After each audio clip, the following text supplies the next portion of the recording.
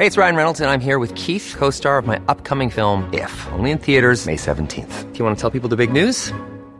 All right, I'll do it. Sign up now and you'll get unlimited for $15 a month and 6 months of Paramount Plus Essential Plan on us. MintMobile.com/switch. Upfront payment of $45 equivalent to $15 per month. Unlimited over 40 gigabytes per month. Face lower speeds. Videos at 480p. Active Mint customers by 531.24 get 6 months of Paramount Plus Essential Plan. Auto renews after 6 months. Offer ends May 31st, 2024. Separate Paramount Plus registration required. Terms and conditions apply if rated PG. Hey, I'm Ryan Reynolds. Recently, I asked Mint Mobile's legal team if big wireless companies are allowed to raise prices due to inflation. They said yes. And then when I asked if raising prices technically violates those onerous 2-year contracts, they said, "What the f*** are you talking about, you insane Hollywood ass?" So to recap, we're cutting the price of Mint Unlimited from $30 a month to just $15 a month. Give it a try at mintmobile.com/switch. $45 upfront for 3 months plus taxes and fees. Promo rate for new customers for limited time. Unlimited more than 40 gigabytes per month. Slows full terms at mintmobile.com. Dr. Erica McAllister is my very special guest for this extra episode. She's the author of Secret Life of Flies and is just about to release her next book, The Inside Out of Flies. She's one of my entomology heroes, an excellent scientist, shares my fascination for bloodsuckers, and has a drive to answer all sorts of questions from the curious public. We met at the Field Museum of Natural History, where Erica took some time out of her tour of the insect collection to come and meet me at my day job in the museum's basement. We had so much fun talking about flies and their associated myths, so I hope you have fun listening to it too.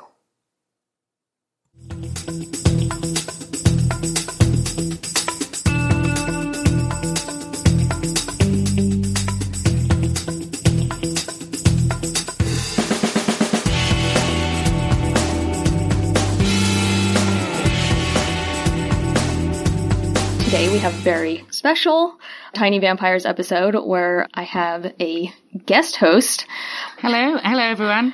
My name is Erica McAllister and I'm one of the senior curators at the Natural History Museum in London, specifically working on flies and fleas. Yeah, which is the best. Yep. All the blood-sucking groups. Our interaction kind of started on Twitter with a cartoon. Do you want to describe it? It's a cartoon that actually made me giggle inappropriately for hours. So it's 2 males, cartoon males. One of them, a mosquito lands on his arm, and the other's like, "Dude, you've got a mosquito on your arm." And he's like, "It's all right, I just let them feed." And then the mosquito explodes, and the guy's like, "Oh," and the other guy's face is one of pure horror. And the original guy who's been fed on says, "Better get my blood pressure checked," which just made me giggle a lot. Yeah, especially as somebody that I've had to feed mosquitoes on my arm before. It's like, it's kind of identifying. So I decided that we would kind of talk about different mosquito and fly myths, because that's one of those myths that like a mosquito feeding on your arm can explode. Nope. Yeah. But before we get into some of the myths, let's get into like a little bit of background first. So, the question you get all the time, what is a fly in the broadest sense of the term? So flies are, slightly annoying because I'm going to tell you the 3 things that make a fly, and then tell you that there's loads of flies that don't do any of that. So a fly, as an adult, it has suctorial mouth parts. So you can never be bitten by a fly. You can be sliced, maimed, pierced, all of that. But you can't actually be bitten because they've only got sucking mouth parts. Mm-hmm. They have 1 pair of wings. So this is the nice, obvious distinguishing thing between them and, say, wasps and bees. But there's a lot of flies that don't have wings, just to kind of play with your head. Yeah. And then they have a pair of halteres, which are their proprioceptors, their gyroscopic organs. So why flies are arguably the best flies on the planet is because of all these sensory organs. Mm-hmm. So, and it also, it's not just helping them fly, but it means that how they walk upside down and things like that, walk up really slightly. These little receptors are the ones actually helping them keep their balance. Mm-hmm. Again, there's flies without these. Yeah, because they have to be difficult. Of course. And then there's flies where the adults don't have mouth parts, really. Mm. So again, you're like, oh, flies, really? Yeah. So I understand that there's a slight problem with them, but they're very worthwhile. Yeah. That mosquitoes, long piercing mouth part, delicate wings, delicate bodies, scales on wings, and you're like, it's a mosquito. Yeah. Yeah. So there are some that are non-biting midges that look alike, and the males again are really, really fluffy, just like the male mosquitoes, but the mouth parts separate them. Yeah. How many species of flies are there? It's a hard question. It's a very hard question. There are on the top 4 orders of insects, so arguably 1 in 10 animals on the planet is a fly. When it comes to number of species description, I believe we're in about 170, 180,000. I could be lying. We're very underdescribed. Flies, they haven't got the publicity and the historic love-ins that the butterflies and moths and the beetles have. But when it comes to total species diversity, we realise that the flies, along with the bees and wasps and ants, are probably going to just dominate. Just to give you, in the UK, for example, there's 3,000 species of butterflies and moths, and I think it's 4,000 of beetles. I think it's something like that. But there's over 7,000 species of fly. Oh, wow. There's more species of fly in our country than there are mammals on the planet. Kind of put it in perspective. Yeah. I mean, that's when once you start diving into the invertebrate world, it's a whole nother ballgame. It is. And there's so many more species out there, and there's so many flies. We've got really cryptic species. So, like Anopheles gambii, the big mosquito that's the big vector, it's one in about, I think it's 7 species. They all look alike. They just behave a little bit differently, and you're like, ah. Yeah. And it's quite annoying, but it's also very important because we might be trying to kill species that don't transmit the malaria. Right. So, or we may be trying not to kill species that do. So we've got to be really careful about this. Yeah. And that's one of the things that I've talked a lot about on the show is vector competence. Yeah. And so it's so important to tell the difference between 2 species because one might have fantastic vector competence and one might not. And at a glance, they look the same. Yeah. And I've seen some horrific things in my time when it comes to insect repellents. Oh, yeah. Where they put crane flies on the front of the box. Yeah. And I'm like, okay, now this is really bad because not only are you going out and killing the harmless crane flies, but they also meaning the public aren't figuring out which ones aren't. So there's a whole lot of high-level ignorance by these companies. It's like, it's all right, they all look alike, don't they? Yeah. And you're like, no. Yeah. This is like putting an elephant and then saying it's a rhinoceros. Yeah. And some of the insects that they're showing are actually ones that kill mosquitoes when they're in their larval form. Yeah, no, well, I don't know. The Toxorhynchites. Yeah, those beautiful, beautiful mosquitoes. They look really scary. They look crazy. Vegetarians as adults, both the females and the males, and the larvae.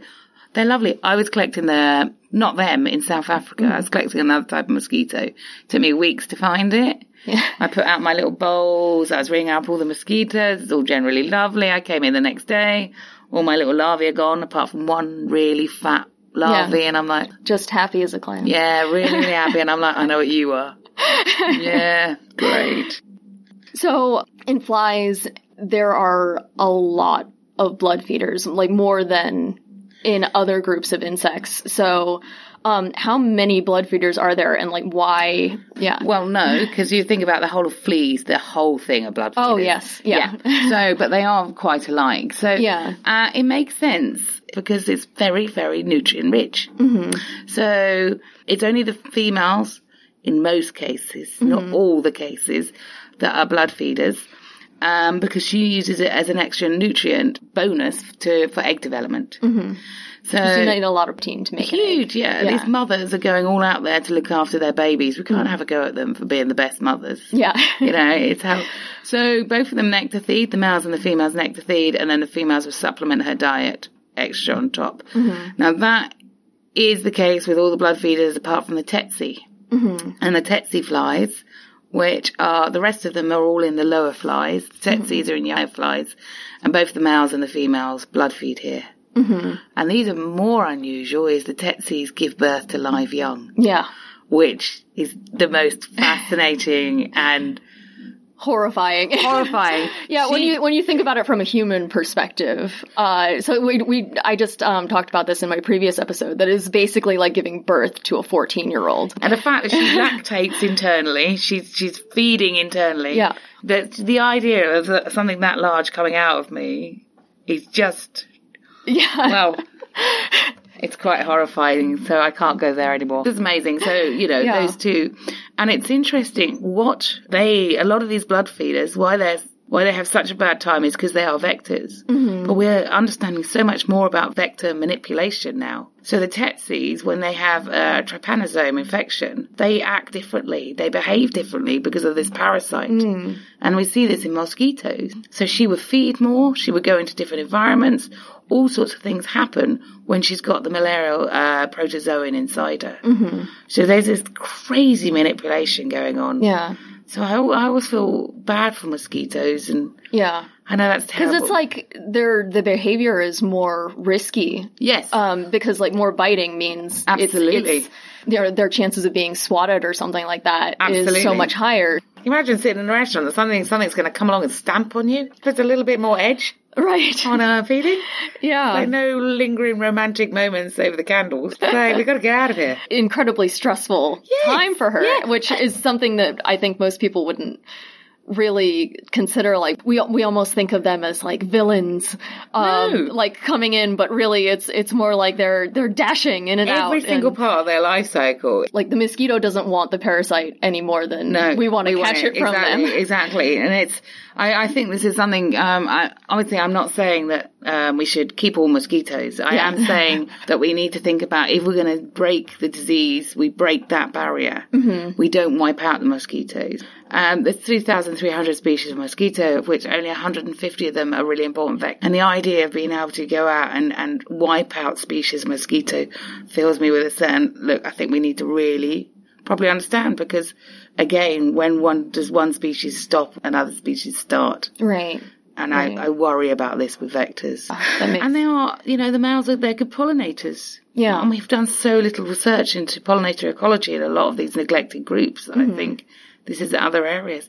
And we're looking at mosquitoes for all sorts of exciting stuff now when it comes to bio-inspired products. So how their mouth parts manipulate under the skin, which I just think is amazing. The idea. They can't even see what's going on, and they know, how to pick up all the blood cues under their skin. Yeah, that's pretty incredible. Yeah, my graduate research was actually on studying which plants mosquitoes feed on. And this is something that we don't know because we've just now started to think of them as animals and not just flying syringes. And it's interesting, but still people don't even count them as flies. Yeah. So, I mean, we've got a long way if they don't even realize they're flies, let alone animals. Right. And it is often, insects and other animals is my favourite. Oh, yes. Yes, and then mosquitoes and the flies. And I'm like, okay, we've got a long way to go with the public. Yeah. So that's what we're here for, is talking about myths that people have kind of perpetuated, so we can kind of get back to talking about that cartoon. Like, I guess why was it so ridiculous? Like, why is it that our blood pressure doesn't actually impact the mosquito? So our blood pressure isn't that high. Yeah. It can never be that high. Sadly, we can't do it. Theoretically, you can blow up an aphid, but I don't know whether that's true. I've heard rumours of it, but yeah, no. And you've got neurological control. Mm-hmm. Mosquitoes are thinking. Mm-hmm. They're not going to let themselves get blown up. Yeah. So I believe that you can, if you disrupt their neurological pathway so they don't think about it, they can overfeed. Yeah. But they naturally themselves can't do it. They've got pumps going on. Mm-hmm. They've got all sorts of constrictions going on. So they hit a limit. They're like, that's actually fine. Yeah. So it's similar to us. We have a sensation. Yeah. We have a sensation of feeling full. Yes. And so we just stop eating. Exactly. She's not going to hang around. Yeah. We're a very dangerous environment to feed on. Oh, yeah. So she needs to get out, the minimal amount that she needs for her egg meal, for egg development, and then she's out of there. There's just no way she's going to go, this is great. Yeah, just hang out. I'm going to hang out here. Yeah. Oh, look, there's a hand. Yeah. Oh. so warm. Yeah. Yeah. It seems like there must be, like evolutionarily speaking, something about flies something about their mouth parts that makes it easy for them to transition from like nectar feeding into blood feeding. Yeah. Do you have any idea of like what that might be? You know, and then they've got these brilliant pumps. Mm-hmm. So they've got they've got up to 6 pumps in their heads. Oh, wow. So, for taking up the nectar and taking up the fluid, exactly same principle of taking up blood very quickly. Right. So it's like just easy to adapt from one to the other. But nectar is no way as good as a food source as blood is. Because it's just sugar. Yeah, basically. Exactly. It's like just eating Twinkies all day. Having never eaten a Twinkie, I generally don't think I ever want to. I don't think you're missing out too much. Good. Yeah. No. Now I feel quite nauseous. Sorry. Let's go back to blood. Yeah. I think I can cope with that better. Yeah, that's how you know you belong on the show. So you were saying that like different blood feeding flies have different types of mouth parts. Like what's kind of the spectrum that we're looking at? So you've got a horsefly, for example, and anyone who's ever been I say bitten. Yeah. I use that as a term. Yeah. I've been attacked by a horsefly lady.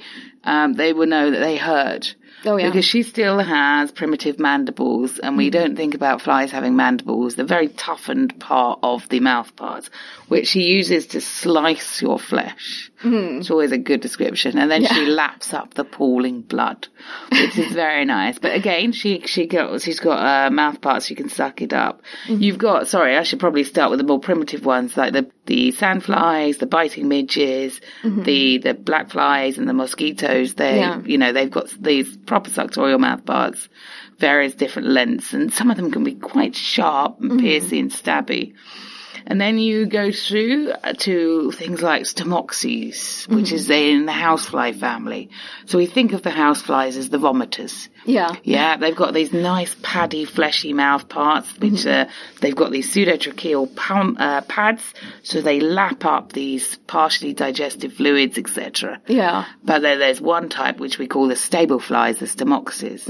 And oh boy. And their mouth parts look like slightly inverted vases you call vase. Okay, so think about a very long tube vase going into you, and it's got sliced little scissors teeth at the end of it that it shreds through your flesh. Yeah. Fantastic stuff. But it is apparently the tsetse, and I've never been bitten by a tsetse. Yeah. But apparently they are the most painful when it comes to, because again, it just forces quite a large mouth part proboscis into you. Yeah, and you can see, when you see a photo of them, their mouth parts are huge. They are formidable. Yeah. I mean, the mosquito mouth parts, they are sheathed. And only a tiny bit of it will go, actually, of the different stylets will go into your, and it's beautiful. It's such a mad way of how she protects it and how she looks after it and keeps it clean. Whereas the Stomoxys and the tsetse, they're out there. They're just ready. I'm going to get in there. And the horsefly's do you want to really start on a horsefly? And you're like, yeah, okay. Yeah. But. So it's just so because it's such a painful bite, do they feed more quickly? Well, your blood pools quickly, so she's able to get it fast. Yeah. So, I mean, the biggest issue, apart from her near death of trying to avoid being killed by whatever, is the coagulation of the blood. So she has to, release an anticoagulant, and she has to keep feeding fast. Otherwise, it just heals very quickly. Yeah. So yeah. Or you get smack. Or you get the smack. Yeah. We have one of my favourite collections of horseflies in the collection. They're about 1 millimetre thick. So they have been collected. Oh my gosh. That. So if you look at them from one way, they look like perfect specimens, and then you turn them 90 degrees and you're like, oh, hold on a minute. Yeah. They're like a piece of paper. Absolutely. Yeah. So does that make it more difficult to identify them? Yeah, it's not the best. Yeah. It's not ideal. Yeah. It's interesting. We're now looking at, I've got a project running where we're looking at historic DNA from whole genome, mitochondrial genome, from our mosquito collection going back 100 years. Oh, wow. But what we're also starting to think about is taking the blood meal out the abdomens. Oh, yeah. So this is where it gets very interesting. So we're actually going to be able to incriminate for the first time what they were feeding on. Because obviously most mosquitoes are bird feeders. Mm-hmm. They're not mammal feeders. Yeah. So it'd be really nice to actually go, you know what, all of this lot you let off. Yeah. But also then we can look at the plasmodium, if we have any of them. Because avian malaria is a huge thing. Oh, yeah. And in terms of conservation now, we've got mosquitoes moving into different regions. And so suddenly these populations of birds that were like penguins that weren't affected will now be affected because mosquitoes bringing in hosts, bringing in these plasmodia are going to go in. So it's interesting how techniques we use for humans to understand it, vector analysis, we can now start using for conservation as well. Right. Because I know it's a huge problem in Hawaii because there was never there were never mosquitoes transmitting avian malaria there, and it's wiped out quite a few of the bird species. We have a problem in, say, London Zoo. Oh, really? Yeah, so now all our birds are on anti-malarials. Oh, jeez. Well, because they're the penguins. They weren't used to it. They came to London. It's like, hey, what's going on? Oh, there's mosquitoes. Yeah. Oh, damn. What on earth is this thing? And there were several deaths. Yeah. We can't have penguins dying. The public would just be like, no. They're too cute. They're too cute. You can't have that. And it's like, whoops, killed another penguin. Obviously, this doesn't happen now, and London Zoo is fine, and the anti-malarials. Right. One of the myths that I've come across over the time that I've been doing this show is that viruses, because they can transmit viruses like West Nile, they could also transmit viruses like HIV. Nah. And, but like, why is it that they can transmit some and not others? There's a big size difference in the viruses themselves. Oh, wow. Yeah. So, that was one of the things that they can't do it. And they just don't take that much blood. Mm-hmm. So, with certain things that it's going to be easily transmitted and others it won't. And HIV has just not been one of those viruses that mosquitoes get on well with. Yeah. So because it has to be adapted to to live in their bodies, because it has to be in there for some time. Yeah, and HIV is relatively new. Mm-hmm. So Western Nile, dengue, malaria has been around, as you know, although that's a plasmodium rather than a virus. Yeah. But you know, these are things that have. I mean, dengue is the one that worries me. Yeah. Our climate is changing fast. Mm-hmm. Our migratory routes amongst humans, we are rapidly moving everywhere. Yeah. We don't settle anymore. And so all of these things are just going to get worse rather than get better. Yeah. So, you know, getting that funding and keeping these things in the front of our minds, even though it seems like something like Zika isn't as much of an issue anymore because, you know, we just have these massive vector control districts that are controlling it for us. But I mean, have we, we have to think about how we're controlling it. Right. And, a lot of people were like, I mean, the classic when malaria was the bed nets. Mm-hmm. And it was like, hold on, it worked in Africa. Why can't we just use bed nets everywhere? And it's like, because you've got different mosquitoes. Yeah. You've got mosquitoes in Africa that feed at night, and you've got mosquitoes in Indonesia that feed in the evenings. So we've got to get through that actually this is really important, and we keep doing this research. We're looking at loads of different types of mosquitoes. Mm-hmm. We're looking at them at doing different activity, carrying different diseases, all sorts of things. Yeah. So we've got so much work to do. It's really motivating to know how much this kind of work can impact human health. Yeah. But also, if you get rid of the mosquitoes, what is the knock-on effect there? So we've got to think about environmental health as well. Right. So we are one species on a planet, and I think we need to look at ourselves more and involve what's going on. So this is why we need to trial all these different ways of doing what's best for all. Right.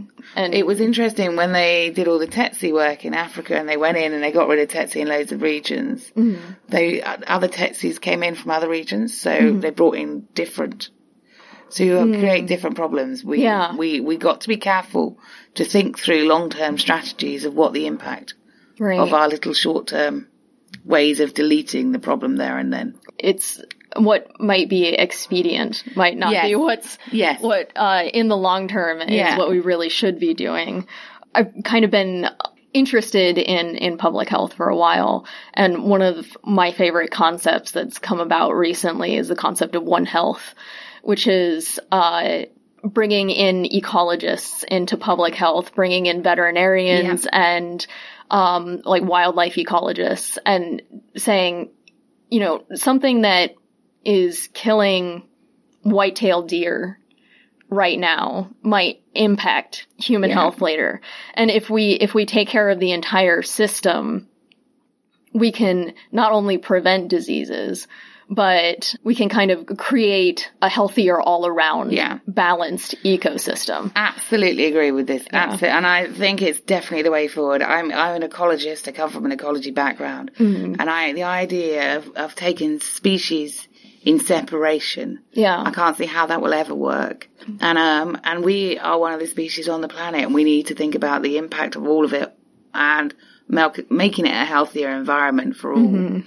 So when we go in with disease control, we have to think about the greater picture, the holistic picture, and doing it like that. So we talked a little bit about dengue, and one of the myths that has come out of Puerto Rico is that if you catch dengue more than once, then it's 100% fatal.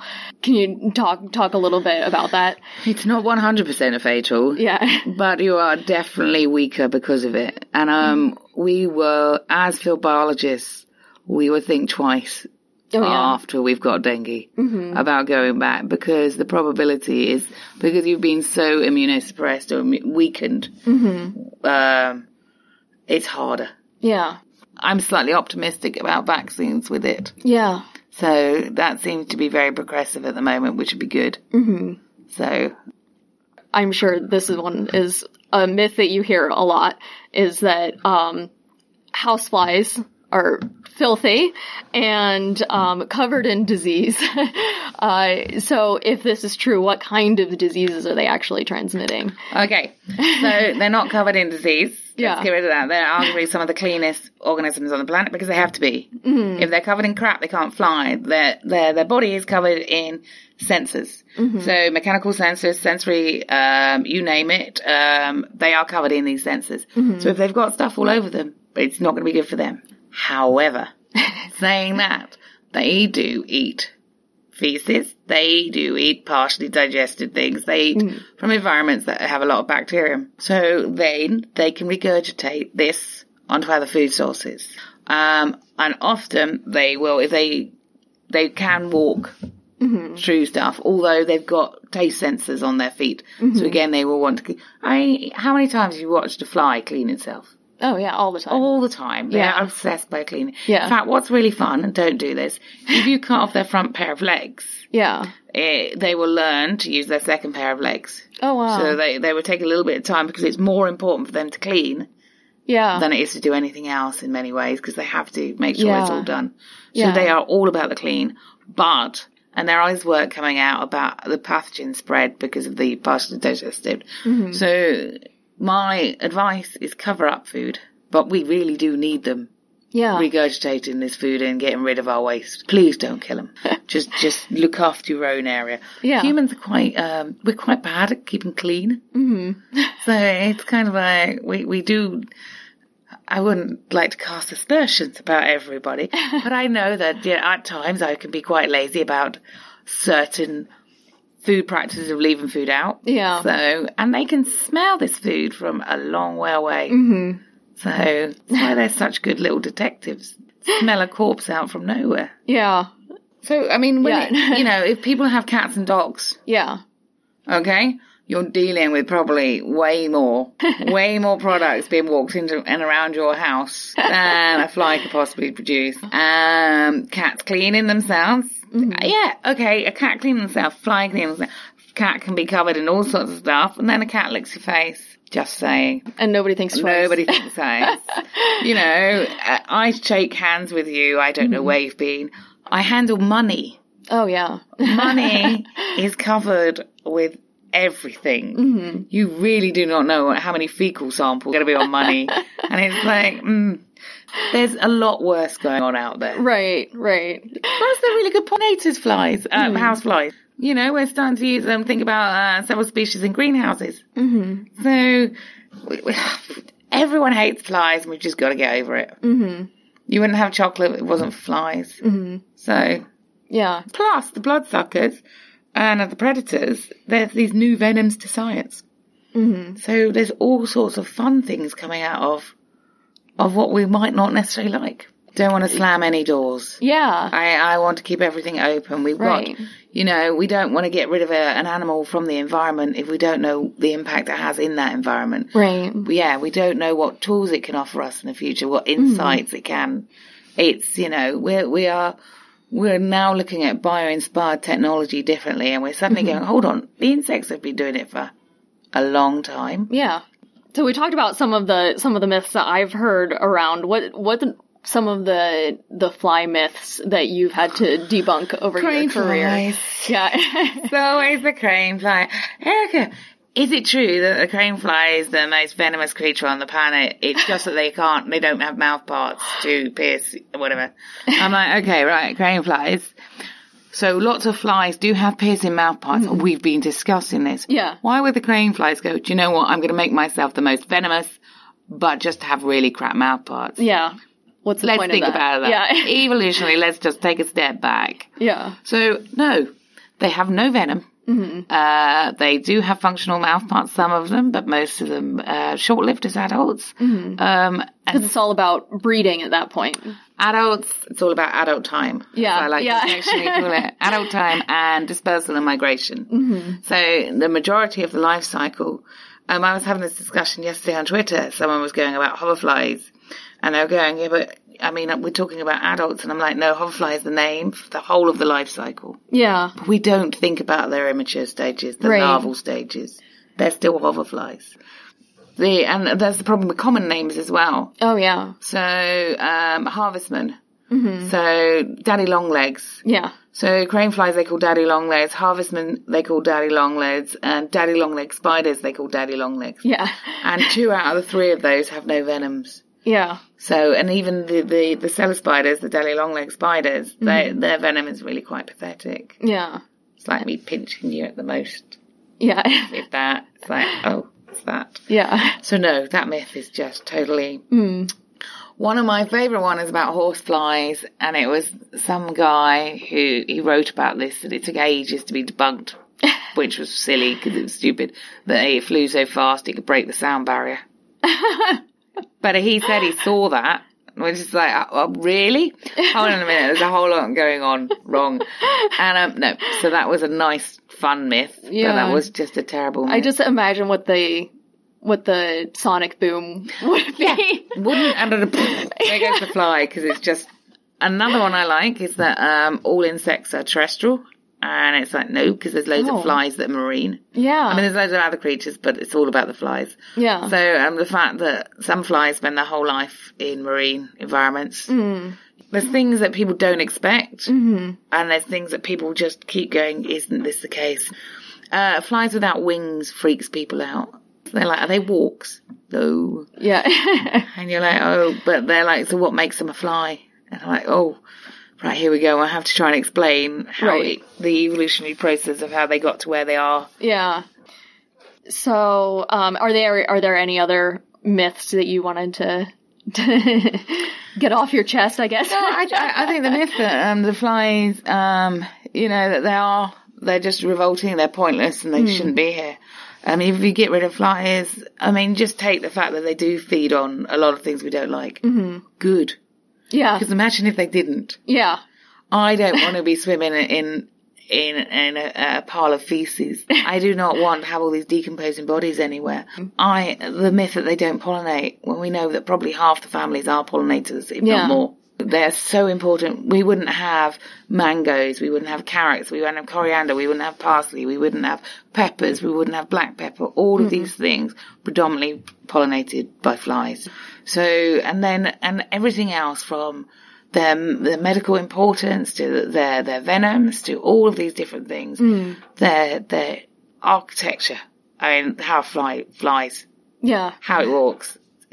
Very amazing. Yeah. All of these things going on. I think it's about time we stop just dissing on flies full stop and start to appreciate their wonders. And speaking from like the medical standpoint, it's not only that they're doing bad things. They're doing really good things. Yeah, the reintroduction of medical maggots. Maggot debridement therapy. You can get it on the NHS in the UK. Well, we still have it. Yeah. And that's very good. But you're also looking at, think about maggots where they live. A lot of them live in really nasty environments. Why aren't they getting pathogens? Why aren't they getting disease? Because they themselves, they have a coating on that. We are looking at that coating to think about how we can use it ourselves, to how we can make pills and medicine. So medically important, not just in one direction. Yeah. Which is another thing that we need to embrace. Yeah. Yeah. So, one of the things that I really like to talk about on Tiny Vampires is how we have figured all of these things out. So to that end, can you talk something about how museum research and how museum collections actually impact disease prevention from like the mosquito aspect? Museum collections are an inventory. They're in time and space. So we have collections that date back, the Natural History Museum go back 300 years, but they have a geographical space across the whole globe. So at a point in time, we can tell you what species was found where.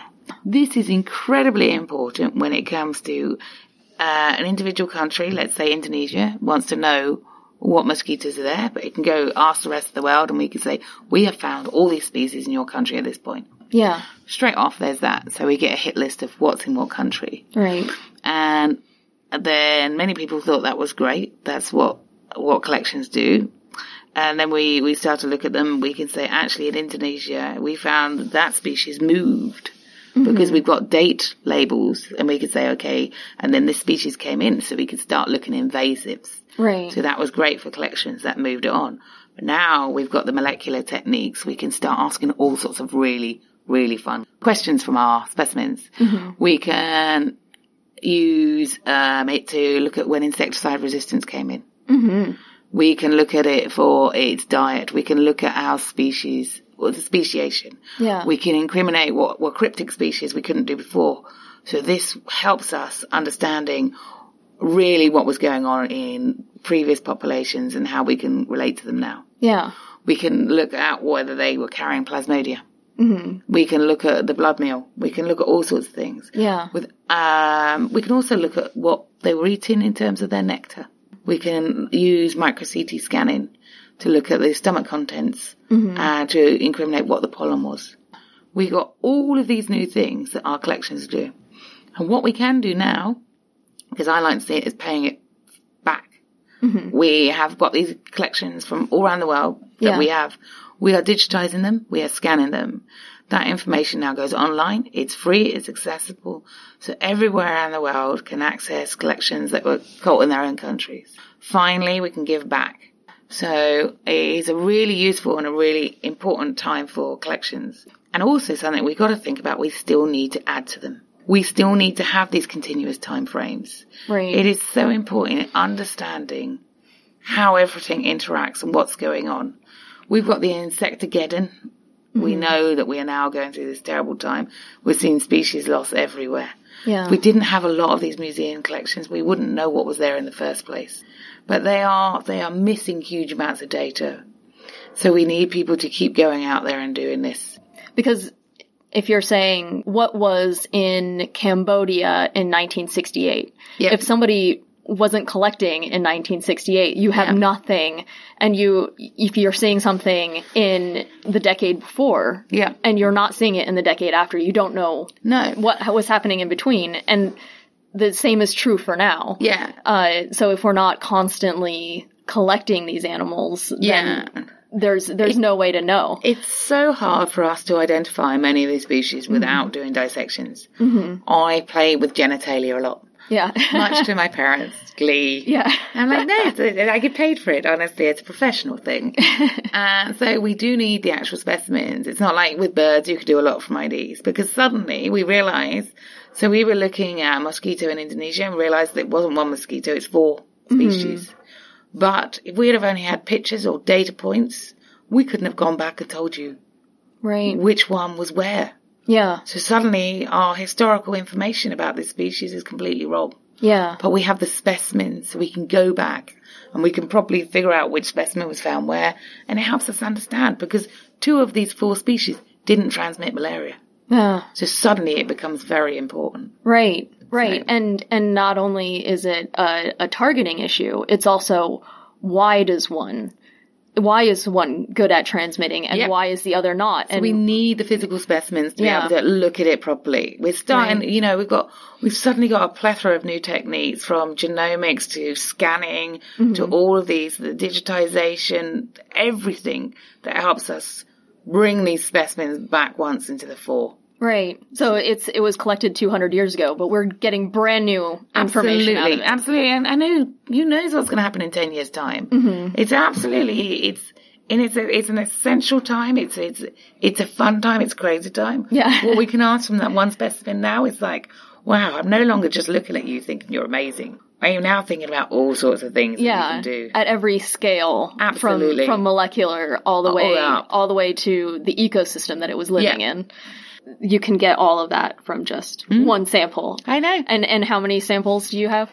Yeah, a lot. Yeah. We have, I think, the estimate, I believe, is 34 million. Yeah. Estimate. You can come and count. Yeah. But, so Well, I mean, with insects, it gets tricky. it gets tricky. Yeah. Yeah. Because, like, you have a whole jar full of maggots. You're not going to sit there and count them. No. Yeah. I've just been to the collection here. Yeah. And again, you've got hundreds and hundreds and hundreds of jars waiting to be looked through. Oh, yeah. And Yeah. it's like, wow, do you know how much information is just waiting to be explored? Yeah. Which is quite fun.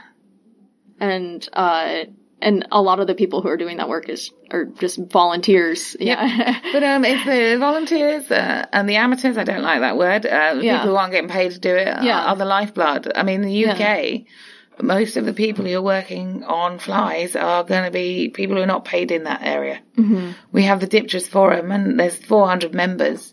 And right now they're running around. They've been collecting. They will identify. They do. Well, there's a lovely lady who's rearing up loads of different types of soldier fly in her kitchen to look at the larvae and to identify which larvae is associated with adult, how they feed, everything. Yeah, because a lot of the body type information that you need to identify the species is only for the adult. So that's what she's doing. Yeah. So mosquitoes, we call it link rearing. We call it with everything. Because the link mosquitoes, when they shed their third instar skin, we keep that and we put it on a slide. And then when they shed their pupal case, we keep that. And then we keep the adult. And interestingly, we don't kill the adults for 24 hours because we let their genitalia rotate. Oh. Its place. So you make sure it's correct. Yeah. It's always difficult for identification afterwards. Yeah. And this is great because then we can go into other environments and they don't catch the adults. They've only got a little larvae collection and say, yes, it's this. Yeah. But mosquitoes are very different. Yeah. Because there's a lot more people researching them and they do this. So 40% of the flies in the UK, we don't know what their larvae are. Wow. Wow. That's, they're just like, it's maggot. Yep. Yeah. Shrug. And this is like, it's all fun and giggles. Yeah. Until they realise that they ignore them in, say, soil ecology. Yeah. Because they're like, oh, it's a fly, I don't know. And it's like, well, that's probably doing more nutrient recycling than a lot of the other things you're Right. But you've just ignored it.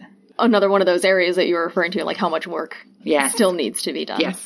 I can hear in my brain my listeners being like, wait, go back. What is this genital rotation thing that you were referring to? So I can't be remiss in asking more about this. So, flies are quite weird. You've seen flies in COP, as we affectionately call it. So they do it in many different ways. Yeah. A lot of, have you seen bee flies? Do you know bee flies? But the female will fly along and she's dragging the male behind her. Yeah. And he's facing away and he's like, oh. Yeah. He's holding on with his genitals, as it were. Yeah. Which is fun for us. Yeah. It's not so fun for him. Then there's a lot of flies that will maybe physically rotate the end of their abdomen so that the mechanism is in a better position for him. So he can still lock into her. Yeah. But he then isn't being dragged behind. Right. So some of the robber flies and things like that, he rotate the end of his abdomen. Whereas a lot of the other flies are like, do you know what? Let's just rotate it. Yeah. And it's a muscle rotation to get it into the right position. And some will do 90 degrees. Some will do a whole 360. Yeah. Really does depend on the organism. Yeah. And mosquitoes, I believe it's a 180 rotation into position. So we'll wait for him to do that.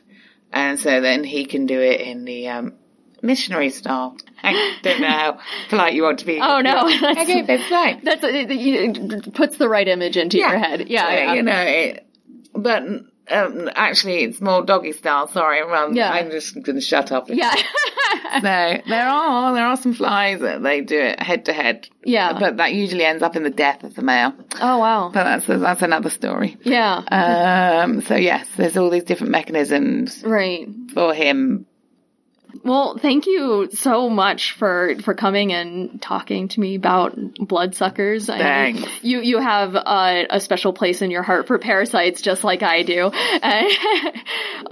So I really appreciate that. Hearing your perspectives on, thinking of these animals as organisms, and as like a part of our environment, but also at the same time being really concerned about diseases and respecting human health and all of that is, I think it's a really important conversation to have that a lot of people aren't necessarily thinking about. So I really appreciate it.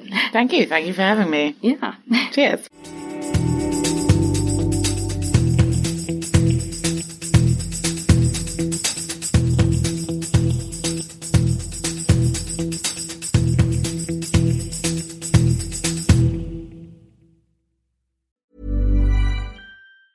Ever catch yourself eating the same flavorless dinner 3 days in a row?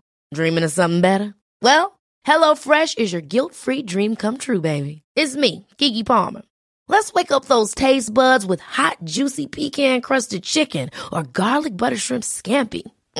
Hello Fresh. Stop dreaming of all the delicious possibilities and dig in at HelloFresh.com. Let's get this dinner party started.